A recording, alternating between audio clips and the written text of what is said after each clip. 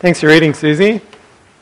Well, it's great to open up Genesis with you again as we continue in our series. We've only got one more week, that's next week in our series, and then we're going to move to preaching through something else. I'm having a total mental blank on what we're doing next. Romans, thank you. Clearly haven't started preparing those sermons, have I?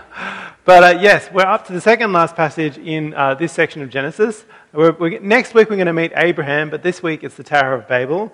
And on a passage all about human pride, I think we better pray and ask for God's Spirit to help us as we look at His Word together. So let's pray. Heavenly Father, by your Spirit we pray that you speak to us now through your Word. Show us who we are before you and shape us to be followers of Jesus. In His name we pray. Amen. Well, today's passage, it just taps into something that's so human. Humans, they've just had the flood, and then they come out of the flood, and we see them again, and they're kind of at it again. They're finding new ways to rebel against God, to sin. And I've been a bit surprised. I don't know about you, these early chapters in Genesis, they've been pretty sobering. It's this, the humans are made, and then they keep sinning. They keep doing the wrong thing, and God's always having to kind of try and correct it. And again today we see another picture of that. They found a new way to sin at the Tower of Babel. One of the key questions in our passage is, how can you make a name for yourself? How can you make a name for yourself? It's so human. We want a name, but why? LinkedIn writer and career coach Diane Rolston. If you want to hear, avert posturing, go to LinkedIn and you'll see a fair bit of it there. So she has an article on the subject, how to make a name for yourself. She says, has a few key things you need to do. Firstly, align yourself with the company's values, mission, and culture. Next, she says you need to connect with others. She's imagining a workplace. Next, you need to speak up, and of course, you need to make yourself more recognizable. And I think that the builders at the Tower of Babel must have read this article because really what they're doing is remarkably similar. And there's nothing wrong with what Diane's saying to do here. These are all good things to do. And much like the building a city or building a tower, that's a good thing to do. But motives matter. What are the motives? Why are people doing these things? Sure, of course we want to connect with people, but the reason to connect with people is to care for them, to help them. It's not really to make a name for yourself. So what's going on beneath this desire to make a name for yourself? Diane says, when you're bought out by the big guy, how do you really prove that you should be there? She says you need to make a name for yourself. And you can see here in this, that just beneath the surface is this insecurity. There's this deep fear that the humans have. There's this deep fear. How are we going to justify ourselves? How are we going to ensure our place? The Babel approach presents like a lion, full of pride and power, and yet it's also very timid. There's this deep fear and insecurity, timid as a mouse, fearful of its place. Well, as we kind of turn to our passages, we've got two chapters today, chapters 10 and chapters 11. And of course, we've just had the flood, and so chapter 10, the earth is filled again. The nations grow, they go out. We have what's called the Table of Nations. It lists the spread of humanity. And then in chapter 11, of course, we have the Tower of Babel.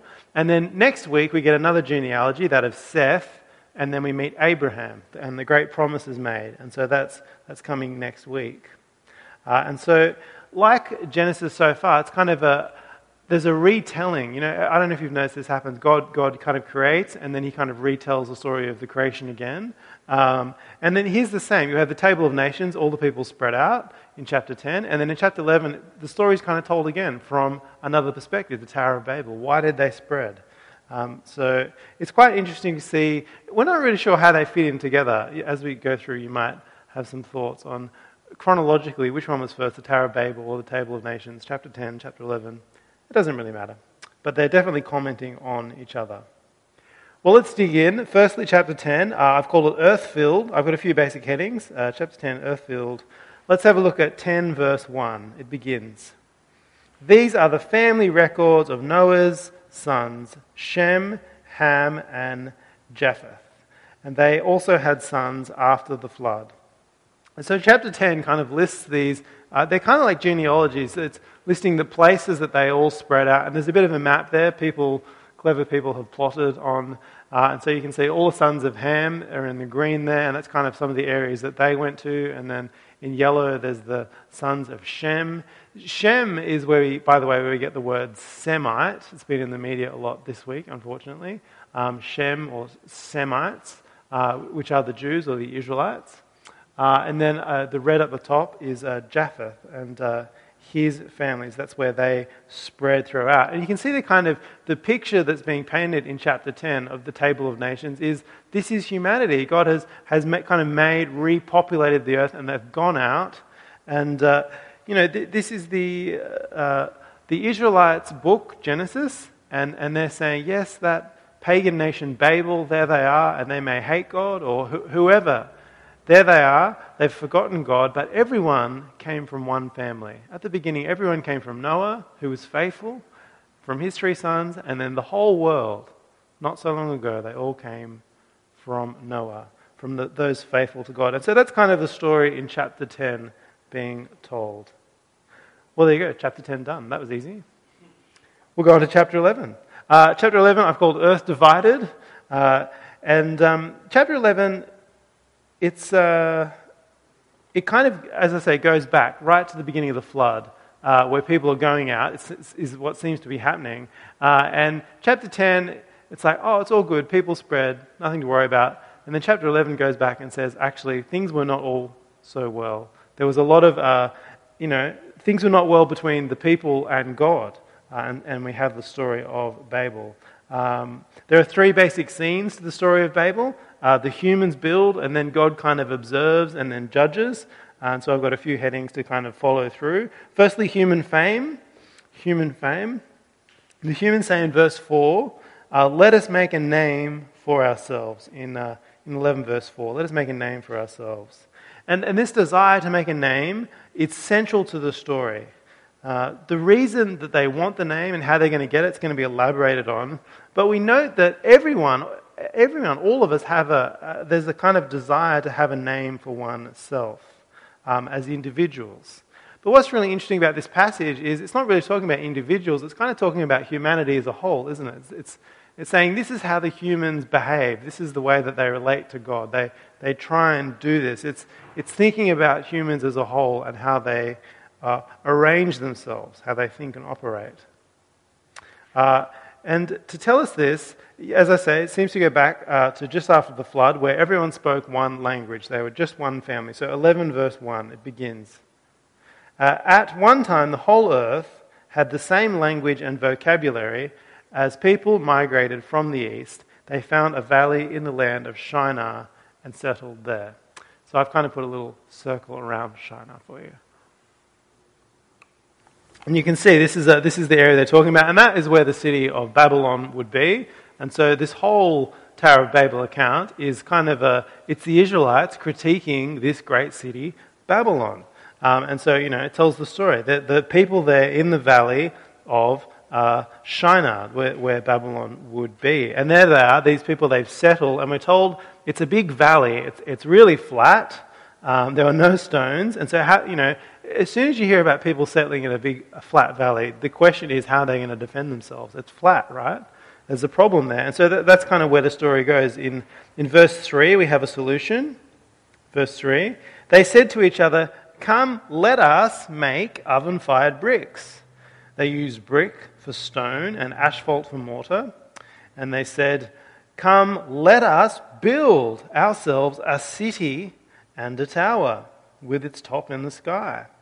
Let us make a name for ourselves.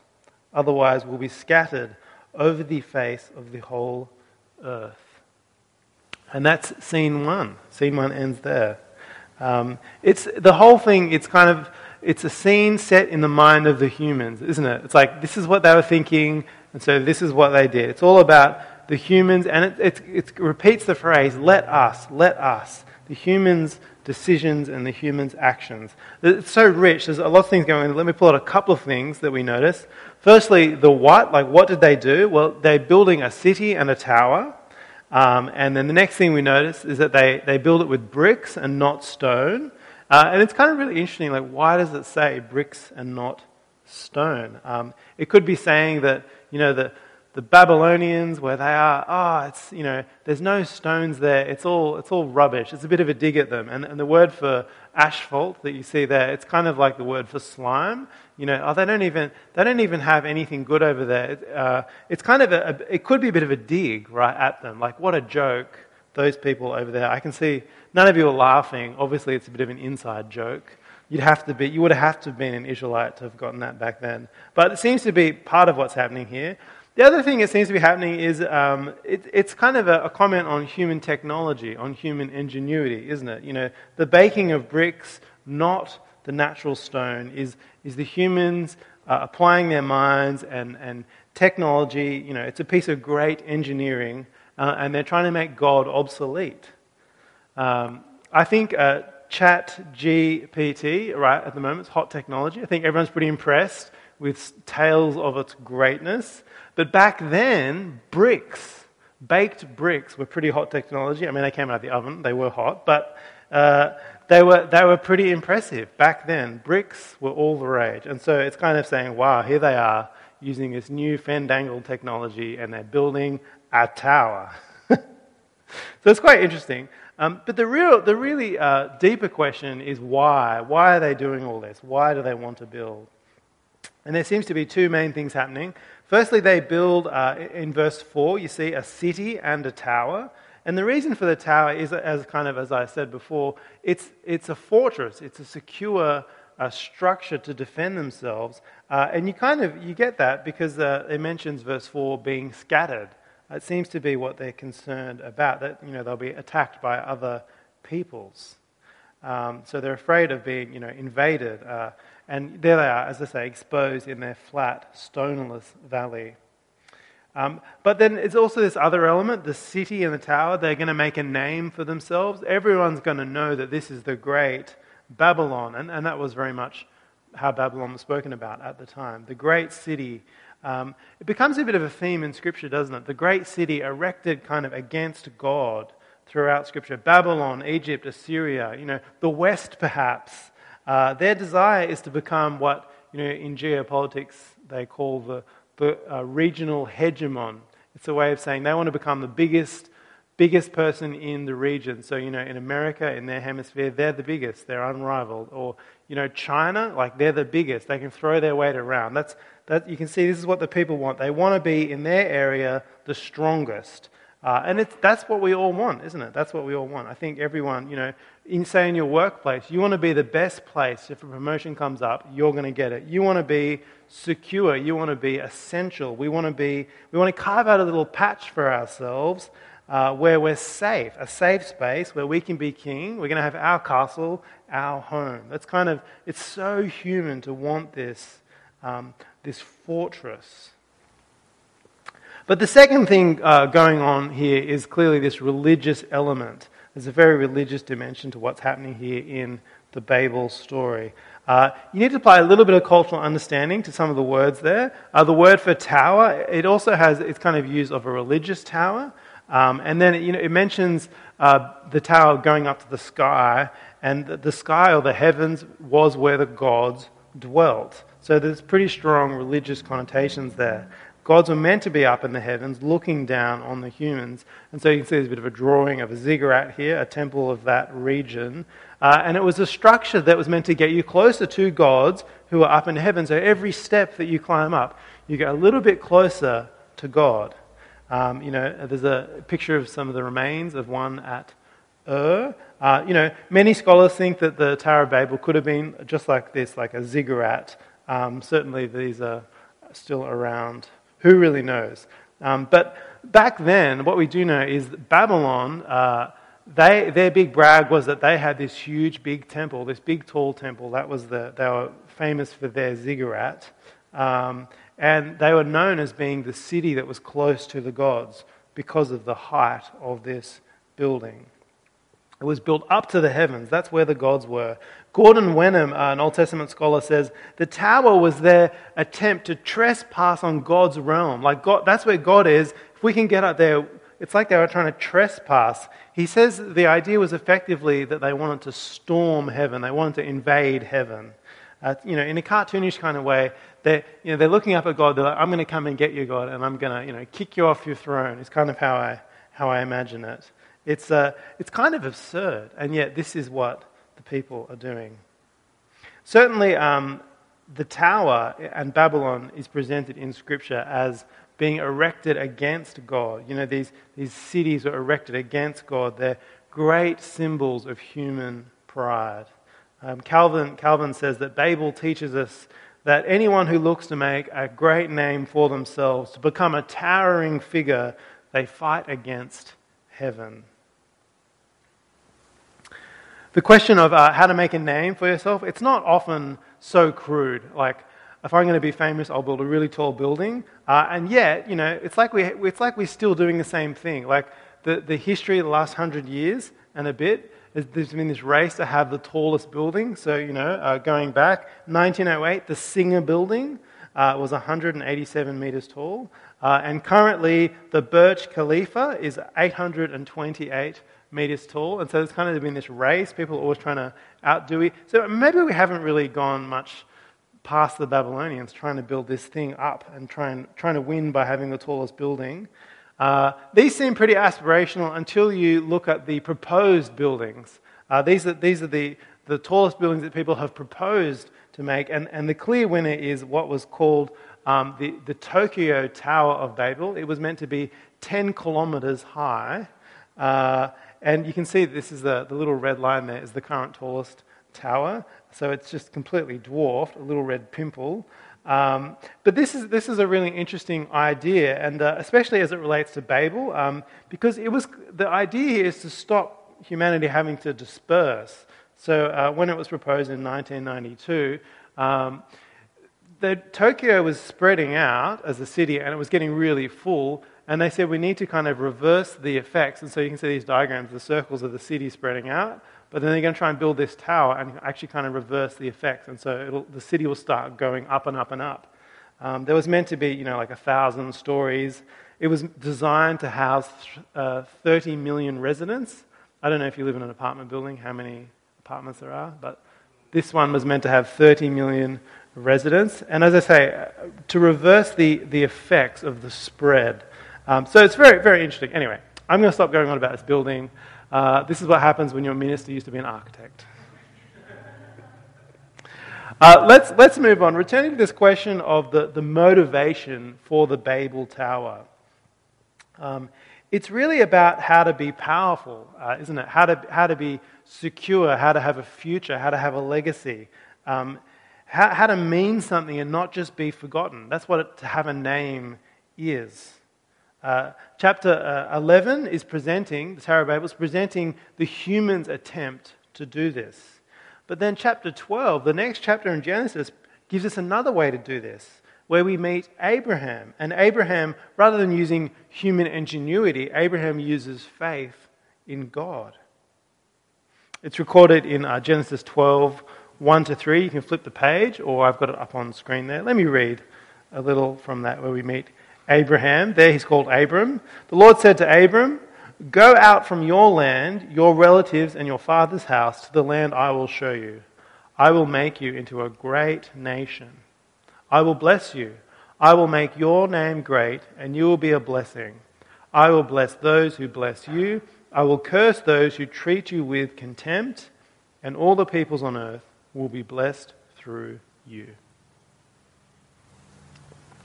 And so this is the great promise, or one of the great promises of the Old Testament. He's promising to create a city, to create a great name, and he's going to do it through Abraham. And you notice the repeated refrain in that promise from God. God saying, "I will do this, I will do this, I will, I will, I will." The Babel story is all let us, let us, let us, let us. But we need to to let God. We need to, as the old cheesy saying goes, let go and let God. We need to let go and let God. Abraham, he's called to leave his home. In Babel, they're trying to build a city, make a home that's secure. Abraham's called to leave it, leave his home for a tent. It's going to be a downgrade. He's called away from the city. God is He's going to give Abraham security. You'd think that Abraham leaving the city, going to a tent would be insecure, but God is saying, no, I will give you the security. God promises to defend Abraham. If someone comes after you, I'll settle it. Leave it for me. I'll be the one that makes you secure. It's a completely different way of getting all the things that they wanted at the Tower of Babel. Yes, we work hard. Yes, we strive for security, but we do it in God's power, in the name of His kingdom. If I could return to the sermon introduction, if you remember the LinkedIn article from Diane, and there was this question, when you're bought out by the big guy, how do you really prove that you should be there? When we're called to justify ourselves before the big guy, the biggest guy, of course, is God. When we're called to justify ourselves before the Lord, how are we going to prove that we should be there? Well, we can't. We can't. There's nothing that we can do to possibly prove that we can never build a name great enough in God's books. And so God here to Abraham, He offers all people a place in His city, a name. He brings them together under the name of Jesus in His family. God offers salvation to all in Christ Jesus. God has justified all who call on the name of Jesus. For all who want a place, He gives one. They just need to call on the name of Jesus rather than trying to make a name for themselves.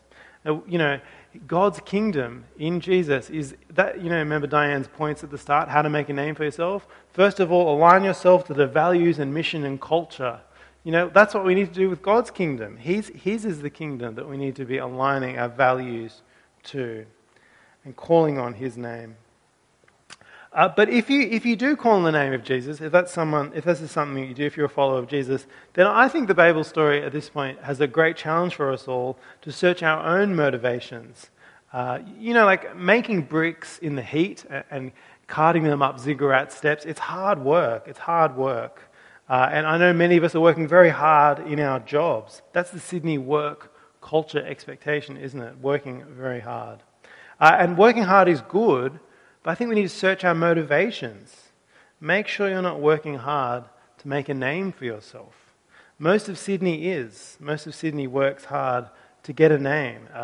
They fear security. They're trying to make sure they're okay, to earn their place. But in Jesus, we've been given a place. We've been given a name. And so if we work hard, it needs to be for a different reason. Well, let's continue with our story. We've made through scene 1. We'll pick up the pace a bit. Now with scene 2, we cut to God. Remember, scene 1's been the people, there they are. And now we zoom out and we cut to God. And we're given God's finding. And God's perspective, He begins by mocking the human efforts. You see, the humans, they've been building the biggest building that they can make. A tower to rival all. But God, up in heaven, He's having trouble seeing it. It's so small. He gets out his magnifying glass. He can't even see it. And so he has to come down out of heaven to actually even have a look at it. Have a look at verse 5 of chapter 11. It says, "Then the Lord came down to look over the city and the tower that the men were building." It's a bit like God's the construction supervisor coming out to check out the progress. It's a bit of a reminder, isn't it, that God sees all. He observes all the creation He's made, and He inspects and He judges. We get God's response in verse 6. It says, "The Lord said, if they have begun to do this as one people, all having the same language, then nothing they do will be impossible for them." It's such an interesting way to put it. It almost reads like God's getting a bit worried. It's like, oh no, they're coming for me. Almost like He's threatened. But of course God couldn't be threatened. Is he playing along? No, I think God's actually saddened. I think he sees what they're doing and he's saddened. Remember, His plan was that they would spread and fill the earth. The great danger that God sees is what they will do if they're left unchecked, if they're not stopped. There's something about their working together like this which will result in much sin. God comments, nothing will be impossible for them. And perhaps on view here is the kind of the oppressive nature of these huge human regimes. We've seen this through history. Historically, the human dreams of utopia result in much oppression. We see this time after time. I was picked up a book the other day that kind of caught my eye about utopia. I think I've got the title there now. There we go. Utopia for Realists. This guy's not a believer, but even he can see that there's a problem when we try and build these great human utopias. He would like to try and build a better world, and that's what the book is about. And yet he says our dreams have a way of turning into nightmares. Utopias are a breeding ground for discord, violence, and even genocide. And certainly, historically, that has been true as you look at these big regimes that have grown. And so, it seems to be God's restraining hand here is actually to stop the humans hurting one another, resulting in more sin. And God does that by dividing them. I think another dimension, though, is the human pride. If human pride is left unchecked, it will result in even more pride, more forgetting of God. There they are, they're denying God, they're trying to rival Him, and God, He wants them to fall into correct relationship with Him, and so His putting an end to this is a way of trying to help them. He's checking their pride, He's putting an end to it, that they might relate correctly to Him. And that's part of the great play on words in the Babylon story. Babylon was the city that was meant to reach the heavens. It was called the gate to God, the gate to God. But Genesis says that's rubbish. And it has this great play on words. The word Babel is the word for like confusion. And so you notice that it says Babel is confused. And so the story is mocking the great city of Babylon. It's saying that they think you're doing something great, but they're just lost. They're just confused. It's folly. That they don't know God, and so God he cuts them down that they might see the pride and their mistake. The question is, whose hand is going to save us? By whose hand are we going to be secure and saved? By Babylon with human engineering, or by God? And of course, we do need to try and make the world a better place. We need to try and build good cities, but ultimately we must look to God. All right, our last scene then in the story is the fate of the humans. What will life be like for them now? God curbs their sin and He forces them to spread. And we get it in verse 7. God says, "Come, let us go down there and confuse their language, so that they will not understand one another's speech." And so God breaks the effectiveness of their communication. He creates a diversity in their languages, and thus, you get cultures and different nations out of that. Verse 8 continues, "So from there the Lord scattered them over the face of the whole earth, and they stopped building the city." And so what was the location of unity is then the point of dispersion. The tools are down, the project is abandoned. It's been strange looking at this passage this week. It's strange looking at it with you now, just because it's been such a terrible week, hasn't it? There's been so many sad things. Yesterday we voted on The Voice, and this was meant to bring us together, that we could help the First Nations people. And yet, look at the division it's caused in our nation. It's like everyone's just at each other's throats. It's been really sad to watch the division caused by it. And then of course we had the terrible violence in Gaza between the two nations, Israel and Palestine, and then and you can see again the division of the nations. And in the middle of the week, I don't know if you caught in the news, Russia has been refused entry to the UN Human Rights Council. And so this great hope of the United Nations, that we would have this Human Rights Council, we as the whole world would kind of agree on this and we could work together, it's kind of fallen apart because one of the largest countries in the world is not in it. And so it is sad. Like, you can really see the effects of the Babel dispersion. It's painfully evident. War is bad. War is not good. The Bible is not saying war is good. The Bible is not saying God wants war. But you're left thinking, well, didn't God cause that to happen? Isn't that what God wants? He did that, and now we have all these wars. And so, is that what God wants? Does he want us to be divided? Well, there's much to say, but the final point to consider is God's future, God's plan. Because God's plan for humanity isn't to stay divided, but to be united. God says through his prophets, I will come, I'll judge, and I'll gather, and I'll save. The final picture of humanity is that of a united humanity. And so Zephaniah 3:9, through his prophet, he says this, For I will then restore pure speech to the peoples, so that all of them may call on the name of Yahweh and serve him with a single purpose, or literally serve him shoulder to shoulder. And so there's actually a little vision there of what Babel was meant to be, all the people working together of one speech, serving together for good. And so the vision of the end is all of humanity speaking with one voice, crying out hallelujah in the name of Jesus. And we get a little taste of it in Acts, of course, the Pentecost. I don't know if in your head you were thinking, what about Pentecost? Because in Acts, the Holy Spirit comes upon the people, and then the followers of Jesus all start speaking in different languages. So it's kind of like all these people from different nations there. Imagine if in this room we had people from 10 different nations, 10 different languages, and no one could understand each other. But then, there's the disciples here, and then they all suddenly can speak these different languages, and they're all telling people the gospel in their own tongue. And so it's kind of this reversal of Babel. Let me read the verse. Acts 2 verse 4 describes the moment. Then they were filled with the Holy Spirit and began to speak in different languages as the Spirit gave them the ability of speech. And then verses 5 to 11 go on and continue to describe how the different people from different nations could understand. Peter then explains that this was what the prophet had said would happen, so that, verse 21, then everyone who calls on the name of the Lord will be saved. And so this is the great vision that all will be, at the final day, all will be singing out with one voice, looking to the name of Jesus. Mankind, we don't need to build a city up to God to be saved. God comes down in Jesus to save them in the name of Christ.